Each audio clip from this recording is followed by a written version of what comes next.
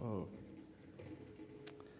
It's nice to be back this morning, and I wasn't here last Sunday, in case you hadn't noticed. I had the opportunity to speak at one of our sister churches, and so that was a great experience. First of all, actually, you look different. I'm wearing these glasses. These are not my normal glasses. I've been having problems with my other glasses. They're all scratched up and everything. And so I took an old pair of glasses, and I put them on, and they're kind of weak. But I can see you all pretty well. I don't know if I look different. I asked the kids when I put on these glasses. These glasses must be like 10 or 12 years old. I said, how do I look? And they're like, ooh, you look weird. Or like, you look goofy. Oh, the glasses are so small, your head looks big.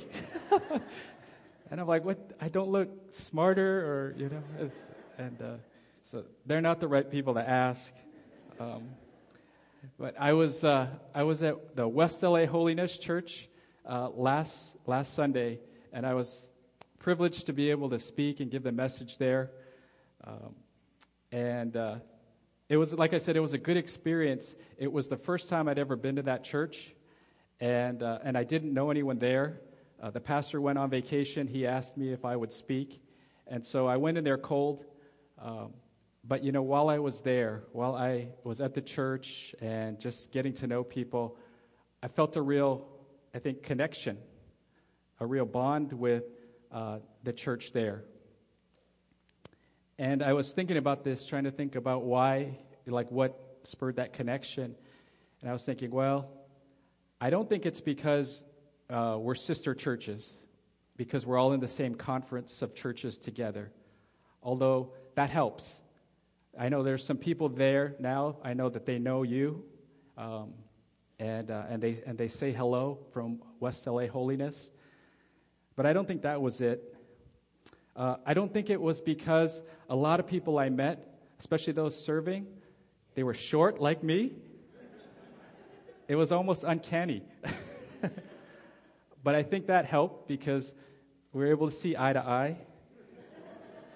And I don't think it was because most of the people were Asian either, which makes sense, right? They're in our conference, they're short, they're Asian. But it wasn't, I don't think it was any of those reasons. It was as we worshiped together, as we learned from the Word together, as we shared Mother's Day. They had a Mother's Day luncheon, which I missed here, and we shared fellowship together. It's because we share the same faith. We worship the same Lord, and we serve the same God. And that, it doesn't even need to be said. It just comes out. And it makes us like family. And as we continue on in this Ministry Matters series, right, we have the big banners outside. We're continuing on with Ministry Matters and a focus on serving and ministry. I hope you're beginning to see that serving in ministry, one, it brings us together, but also serving in ministry, serving the Lord, is universal. It's universal to the believer. It's not something that we are just commanded to do, but being a servant should be part of our identity. And this is something that we should all have in common with one another. Our heart to serve, to follow Jesus into ministry, because service is what the Lord wants for us. I think we'll see in today's passage, it is our nature. It is the nature of the believer. As I start the message, I wanted to share, and I don't know if it's up here, I wanted to share the mission statement, kind of revisit the mission statement with you. Our mission statement really is, it's the backdrop. It's the reason for why ministry matters. So if we could, let's read this together, okay? Let's say the mission statement together. We exist to spread a passion for God so that He is above all else in our lives, church, and community. So this is why we exist. This is why we come together. Now, there are a lot of things that we do as a result of this. Okay, but this is the heart of why we come together. We want to elevate God. We want to bring God glory. We want to spread a passion for Him among those we know, among those we don't know. And one of the primary ways we do that, the ways we elevate God, is by serving others. So if you have your Bibles this morning, turn with me to Philippians chapter 2. And let me read verses 1 through 8. Therefore, if you have any encouragement from being united with Christ, if any comfort from His love, if any common sharing in the Spirit, if any tenderness and compassion, then make my joy complete by being like-minded, having the same love, being one in spirit, and of one mind. Do nothing out of selfish ambition or vain conceit. Rather, in humility, value others above yourselves, not looking to your own interests, but each of you to the interests of the others. In your relationships with one another, have the same mindset as Christ Jesus, who being in very nature God, did not consider equality with God something to be used to His own advantage. Rather, He made Himself nothing by taking the very nature of a servant and being being made in human likeness, and being found in appearance as a man, He humbled Himself by becoming obedient to death, even death on a cross. Let's pray. Father, we want to honor and glorify You. We pray, Lord, that You would speak to us this morning. And as the worship song that we just sang, Lord, would be the cry of our hearts, that there would be more of You, Lord, and less of me, less of us. And that Your words, Your thoughts, Your heart, Lord, would come through to us. And that we would put our focus on You and our attention to You, and You would fill us and speak to us and minister to us wherever we're at. Thank You for this time. In Jesus' name, amen. So Paul, on his second missionary journey to take the gospel to the Gentiles, the Apostle Paul, he helped start a church. He helped start a church in the city of Philippi. And I have a map up here. It's a pretty simple map. This is a map of Paul's second journey. And did I bring this? Okay. I'm going to use this laser pointer here. So this is Paul's journey. Here's Jerusalem down here. And he went up here all through this direction. But here's the church, here's Philippi, right up here at the top. And the church at Philippi was in this whole area is Macedonia. This is Greece. This is Macedonia. So the church of Philippi is in Macedonia. It's part of the Roman Empire. The Roman Empire basically ruled this whole Mediterranean region. Okay, and so this is the church at Philippi. Just keep that in your mind's eye. Over here is Rome. This is Rome. And so while Paul was in Philippi, he grew close to them. He spent time with them. He built up the church. He brought believers in to know the gospel and to understand and grow in the Lord Jesus. And they grew close together. In fact, as we look at the book of Philippians, we'll see how affectionate Paul thinks of the church at Philippi. The church at Philippi, so Paul continued his missionary journey. Later on in his ministry, after he returned to Jerusalem, Paul was arrested. He was arrested for preaching Jesus Christ. And this is later after the church has been established. Paul's in Jerusalem. He gets arrested, and he gets sent to Rome. Paul gets sent to Rome to be tried. So he's arrested in Jerusalem, sent to Rome to be tried. So this is the background. This is where we think Paul wrote the letter of Philippians. He's in a prison in Rome, and he's writing this letter to the Philippians. When he's in prison in Rome, the Philippians, they take an offering up, they take a collection, and they send him the money. So they give out of their own pockets, and they send him the money. And so while Paul is in Rome, in a jail cell, he writes this book of Philippians. And he writes this as a thank you letter to the church in Philippi.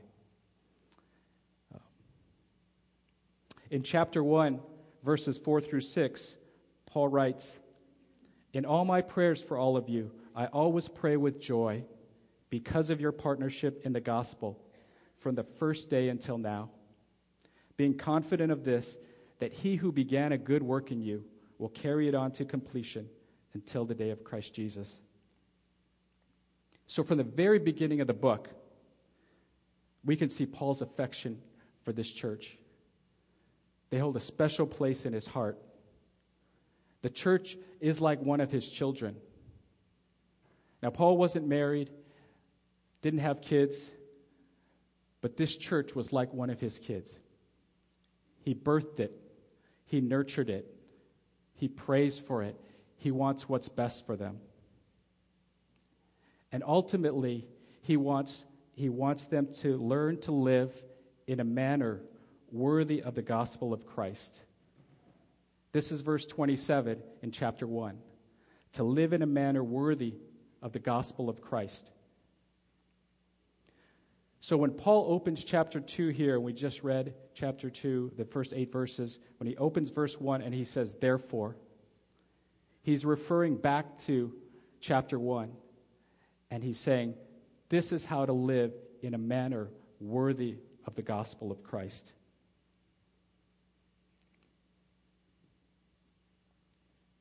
So in these next 8 verses, he gives his heart, and he explains to the church in Philippi how to do that. Paul's call to the church, then, is to seek. In the first 8 verses, Paul gives this instruction, and his call to the church is to seek unity by putting others first. Selflessness is the key to live a life worthy of the gospel. I think we'll see from our text this morning, there is nothing more Christ-like than to live in selfless service to others. But if it's true that selflessness is the key to live a life worthy of the gospel, then I think the inverse is true as well, which means you cannot live a life worthy of the gospel, worthy of Christ, being focused on yourself. And Paul was well aware of this. He was well aware of, as Pastor Corey had mentioned, our tendency to be self-centered, to be self-focused. And he wanted the Philippians to strive for higher and better. And so he gives them instruction. He gives them this instruction. And in these next 8 verses, I would call what Paul gives as the motive, the marks, and the model for selfless living. Philippians 2:1 says, "Therefore, if you have any encouragement from being united with Christ, if any comfort from his love, if any common sharing in the Spirit, if any tenderness and compassion, then make my joy complete." What Paul is saying here is the motive for selfless living and putting others first. It doesn't come from us. It doesn't come from our own good intentions. The motive for selfless living is that we have been united with Christ, and we are recipients of his love. So I just want you to take that verse in a little bit, that the motive to do good, the motive to serve others, the motive for humility is that we have been united with Christ, and we are recipients of his love. In this first verse, Paul uses the word if. He uses the word if 4 times. And he says, if they've been encouraged, being united with Christ, if they have received compassion and tenderness. He uses the word if, but the better translation is not if, it is since or because. The Greek translates better, since or because. The question to the Philippians is not in doubt. Paul is not asking them if they've been encouraged by being united with Christ. Paul knows them. He's close. They know him. He knows them. He's saying, since you have been united with Christ, since they've been comforted by his love and compassion. So this passage here, this instruction is directed for those of us that are believers. It's squarely for Christians and believers. Not that selflessness isn't for the rest of the world and for others. We invite that. This instruction by Paul is for those who know Christ, those who have been encouraged by being united with him.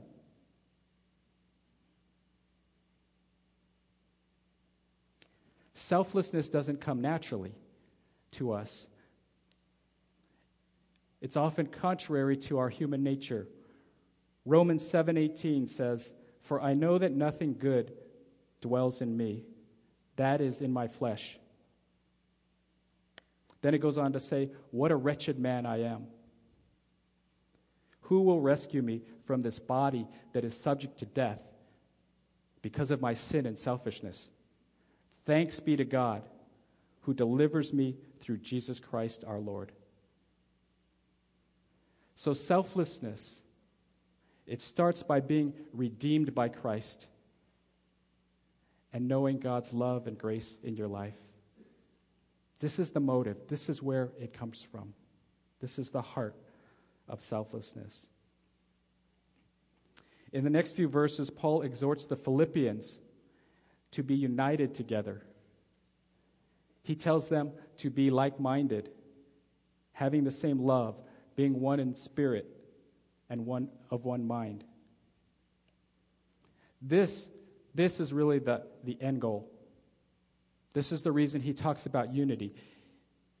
He would have the church at Philippi to be united together, that the body of Christ be one. Paul knew that as a small church, like the Philippians were, in a hostile pagan society, like the Roman Empire was, that unity was crucial to their survival.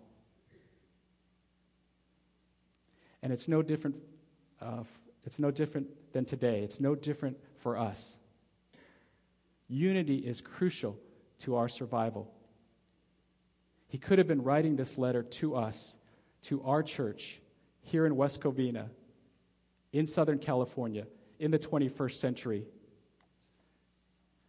For we live in an unreceptive, unaffected, unbelieving society, don't we? For the church to be an effective witness to our world, for it to be relevant in the community, for it to show that Christ is alive among us, we must be unified.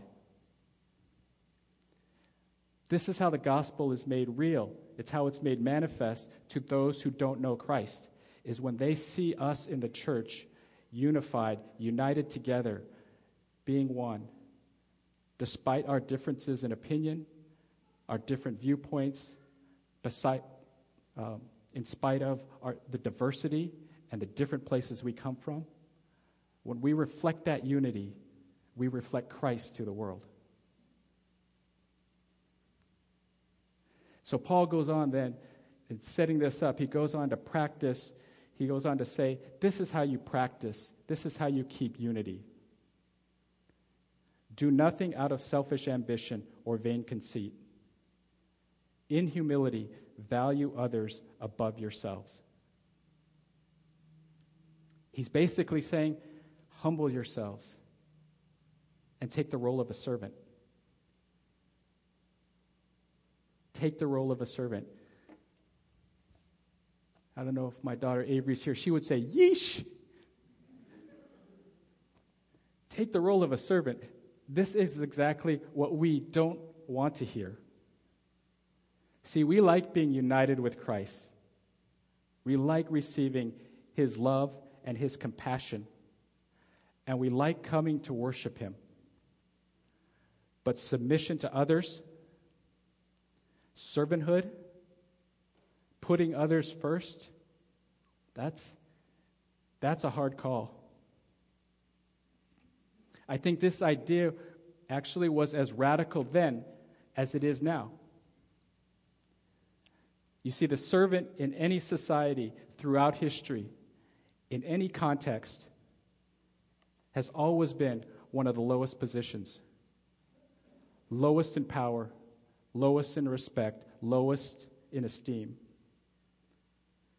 I think it's the type of position that we all, for ourselves and for our kids and for our families, we want to avoid at all costs. That's why you go to school. That's why you get an education. That's why you work your way up in a career. That's why you save your money. Oftentimes we do all of this so that we don't have to be the ones who serve others. So that we don't have to answer to too many people. But Scripture is saying that this is precisely what we're to do. At least in the church, we are to serve others.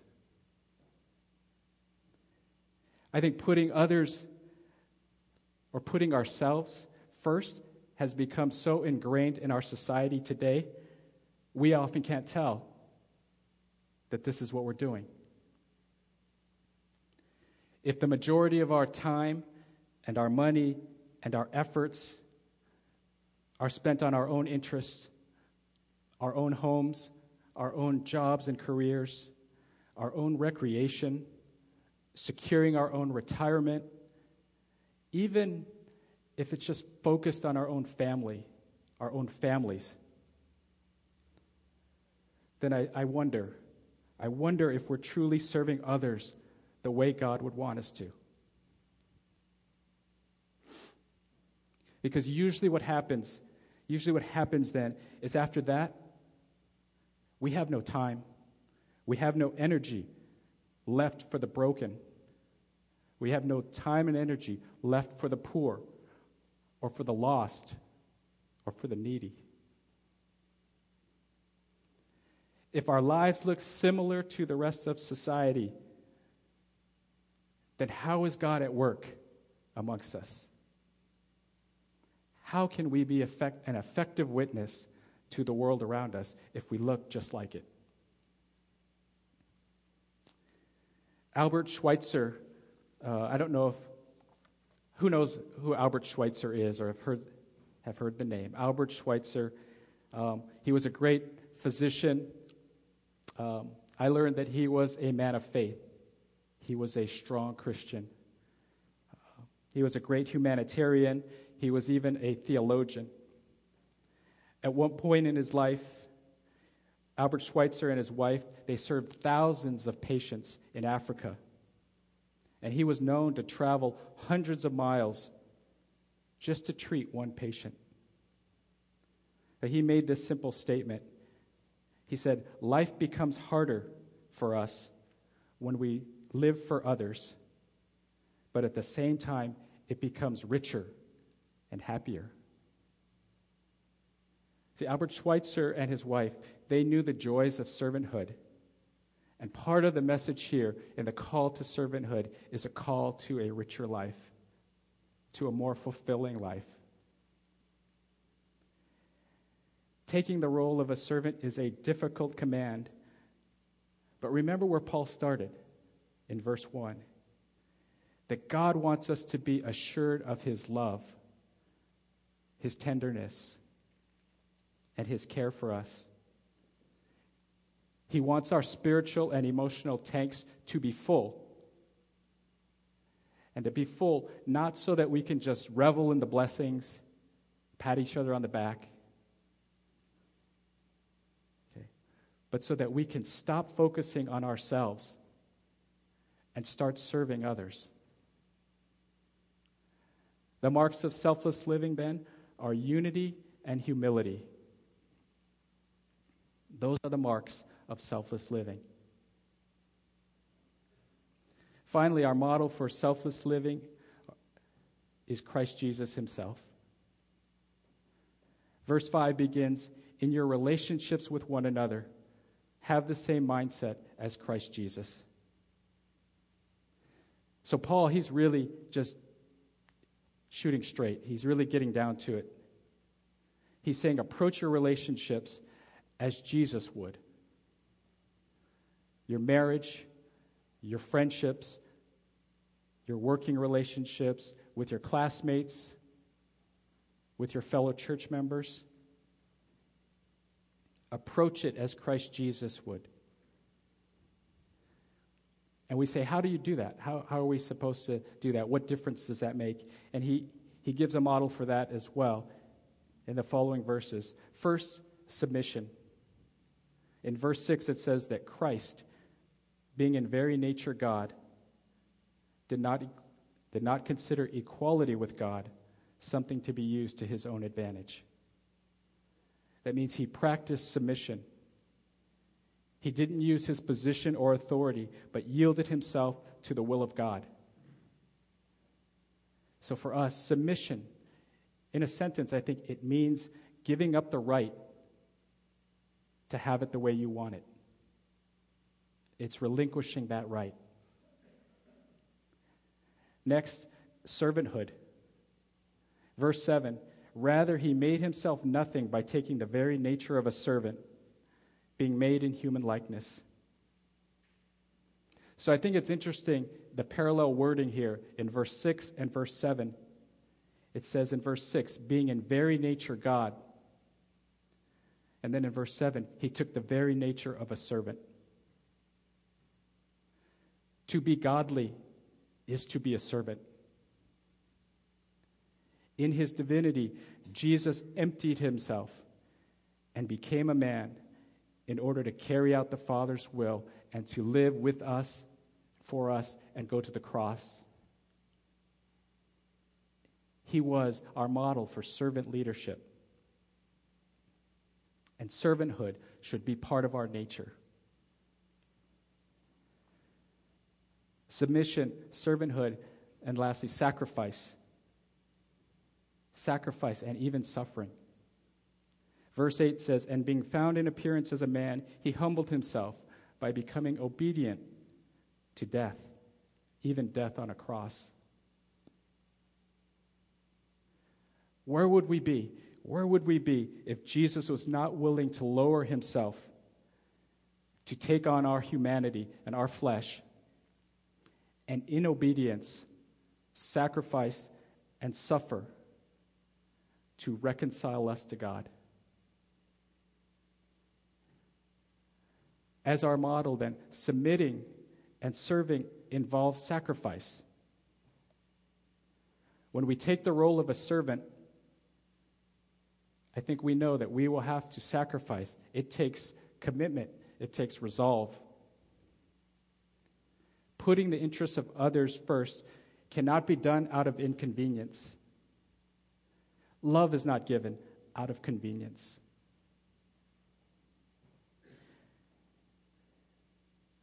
Gipsy Smith, I think I have this name right, Gipsy Smith, who was a British evangelist in the early 1900s, he tells this story.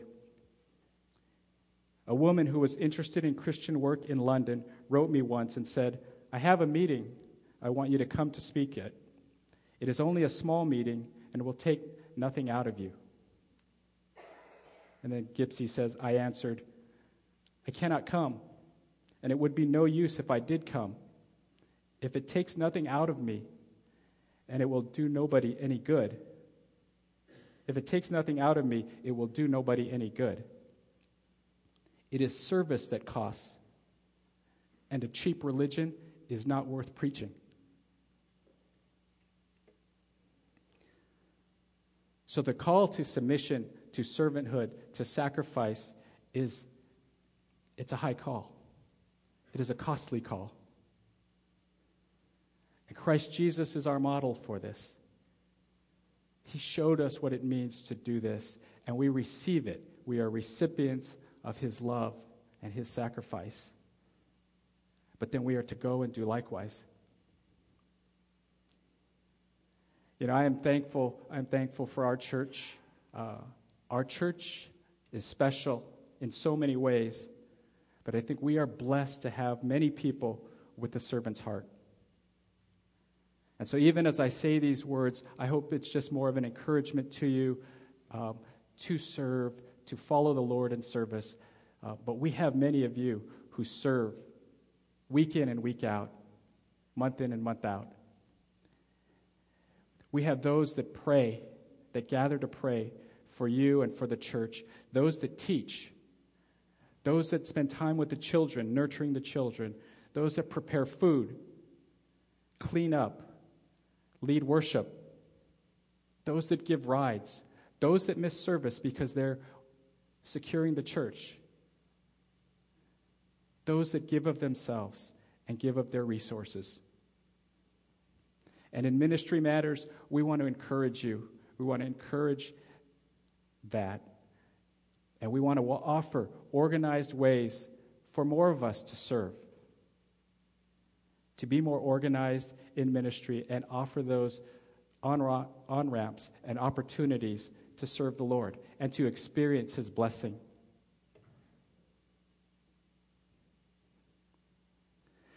Maybe I want to mention this too, though, that I know that a barrier to serve for some of you, it's not pride, it's not selfishness or self-centeredness, that there are those of you that are compassionate and have humility and are unselfish, but maybe you feel like you're not qualified to serve. You feel like you're not good enough, or you wouldn't know what to do. And I just want to take a moment to dispel that thought and to affirm that God created you in his image. He created you as his workmanship, his masterpiece. And he created you to do good works. This is what it says in Ephesians 2:10. And the body of Christ, and we read about the body, how it works together in 1 Corinthians 13 and Ephesians 4, that the body of Christ needs each member to play its role. One last quote here, and this is from Albert Schweitzer again, who's fast becoming one of my heroes.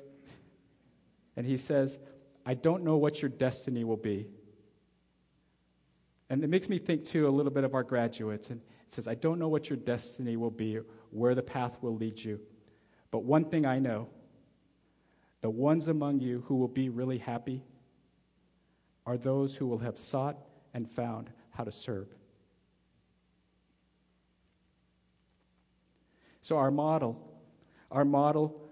for putting others first, for serving, is Christ Jesus.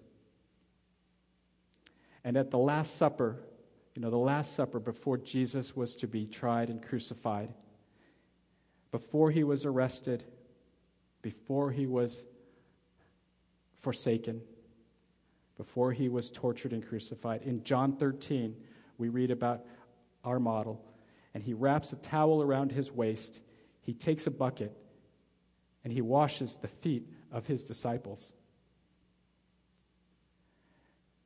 So that at the very end of his ministry, after all that Christ has done, on the night before he was to go to the cross, our Lord and Savior, he got on his hands and knees to wash the disciples' feet.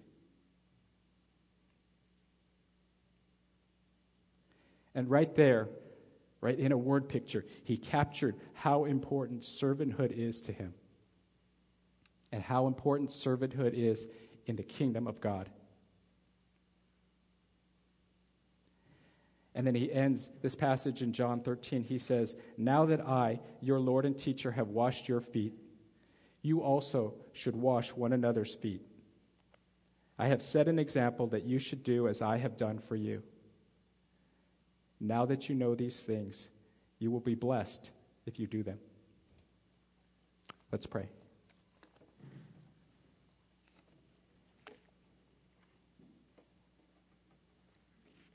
Lord, we are so thankful for your sacrifice for us, for how you've given of yourself, Lord, to save us, to redeem us, to bring us out of darkness.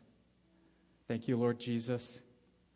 And we thank you for sending the Holy Spirit to work in our lives. We pray that you would stir in us, Lord, a heart to serve, a heart to follow you, to do what you do, and to put others first, to bless one another. We pray, Lord, that your glory would be shown and that you would be revealed to our community and to our world, and you would be strong in our lives. Thank you, Lord, in Jesus' name. Amen.